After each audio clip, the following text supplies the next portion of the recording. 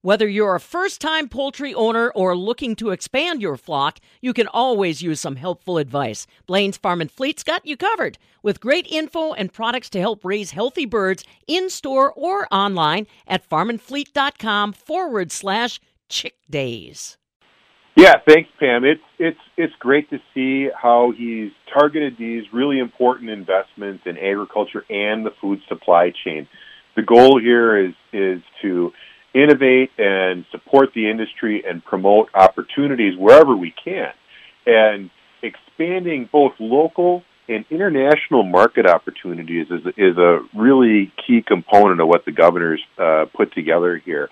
So we always, Wisconsin grows, processes, raises so much, and export markets are really important. So it's important for our state and our agribusinesses, our farmers, to always have an eye on the international marketplace. And so the governor's going to create and fund something called the Wisconsin Initiative for Agricultural Exports, and that's going to boost export opportunities for the world-class agricultural products we have going in Wisconsin. But it's also important, and the governor invested in opportunities to support creating local markets or expanding them. One of the things we've seen as a result of COVID-19 is that people want to be closer to their food supply. They want to know their farmer, know their food. And I think it's important to capitalize on those things. So the governor's funding the Farm to School program. He's creating and funding a Farm to Fork program to build those connections between farmers and businesses or entities that want to purchase local foods.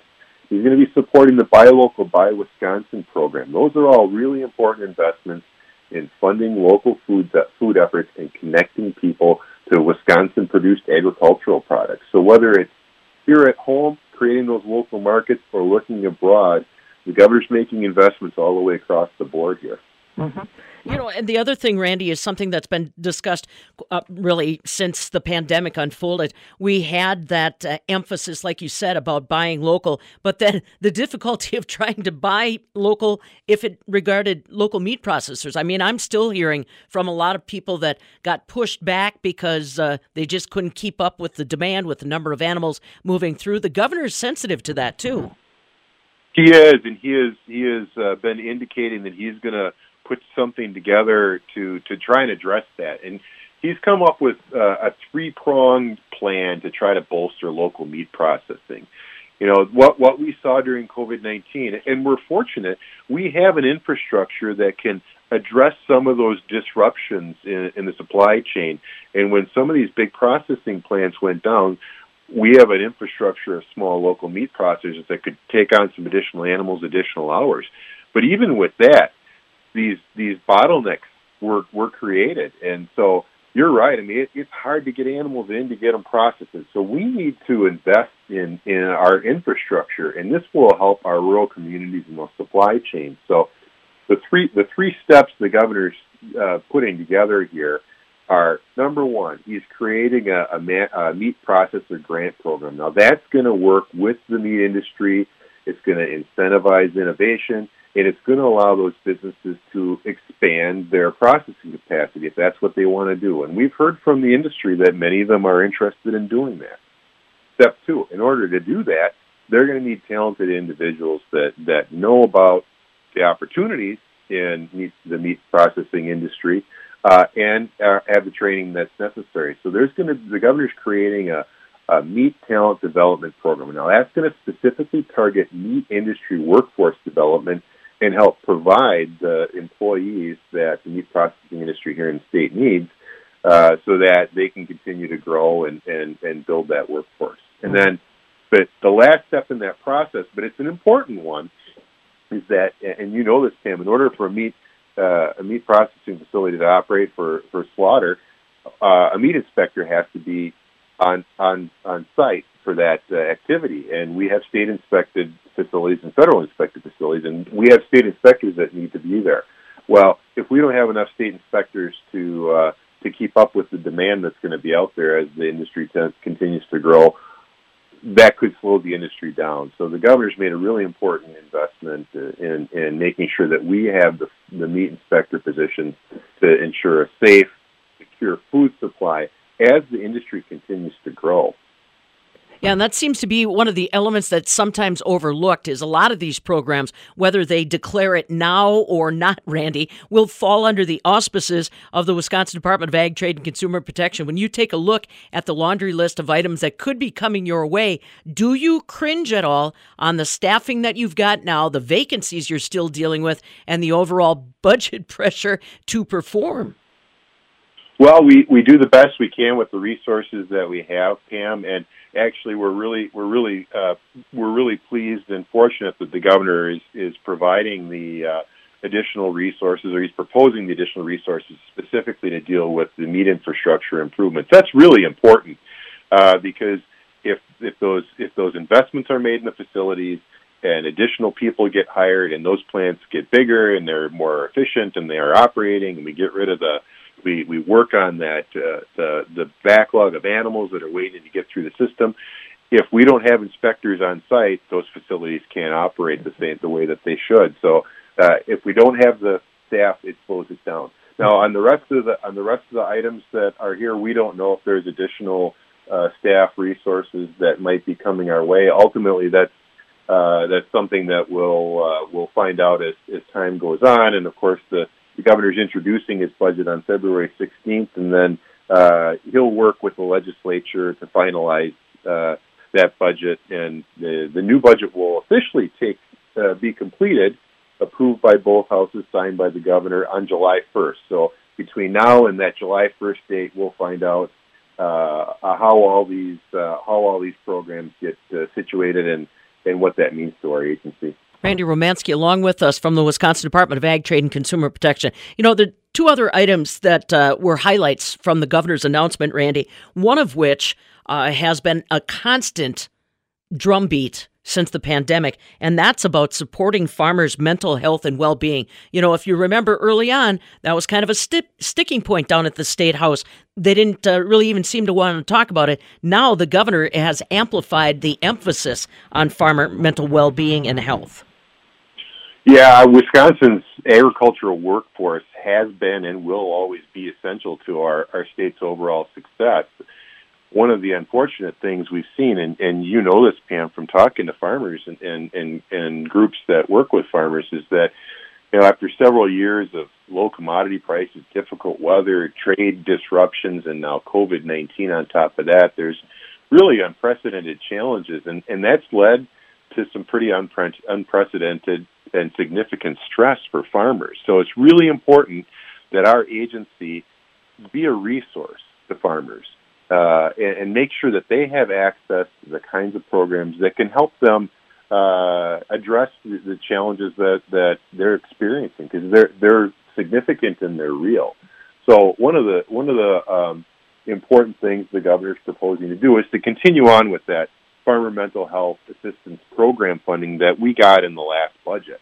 And that does a variety of things. It supports 24/7 counseling services for farmers, telecounseling sessions, counseling vouchers, and also building farmer peer support networks. That's really important. And then the new step that the governor's taking is creating regional farmer mental health programs to help farmers access mental health support services closer to home. That will help develop local and regional peer support programs and giving counseling assistance to farmers. Clearly, there's a need out there for services to farmers, and this allows our agency to be that resource to connect them with the programs that hopefully can get them what they need. Always a little bit more comfortable closer to home, that's for sure, especially when talking about that. And, finally, Randy, we talk about the buckets the governor has kind of allotted for agriculture. It's not flashy, but it is good to know that he is staying committed to investment in farmer-led efforts like our conservation groups, our watershed folks. He has got that included in under his budget proposal as well. Yes, that's really important. I mean, you build things from the ground up, and this is an investment in soil and water health. And there's several different priorities that the governor's made here.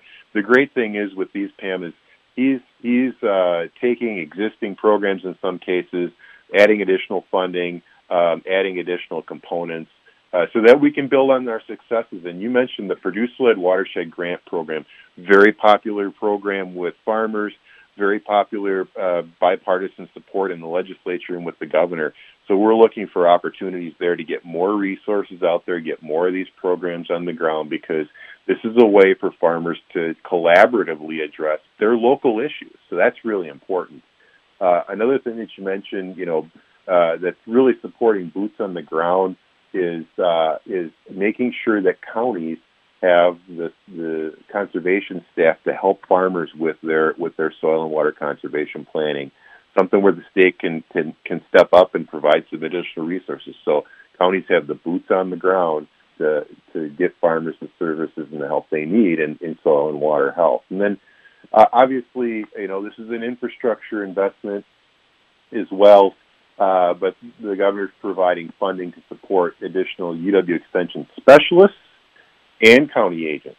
So taking a both-and approach to, we need people to be specialists and have the information and research side, but we also need, again, boots on the ground and making sure we have county agents out there, because they're going to provide the technical assistance as well as the research to support producers throughout Wisconsin. So those are really important infrastructure investments.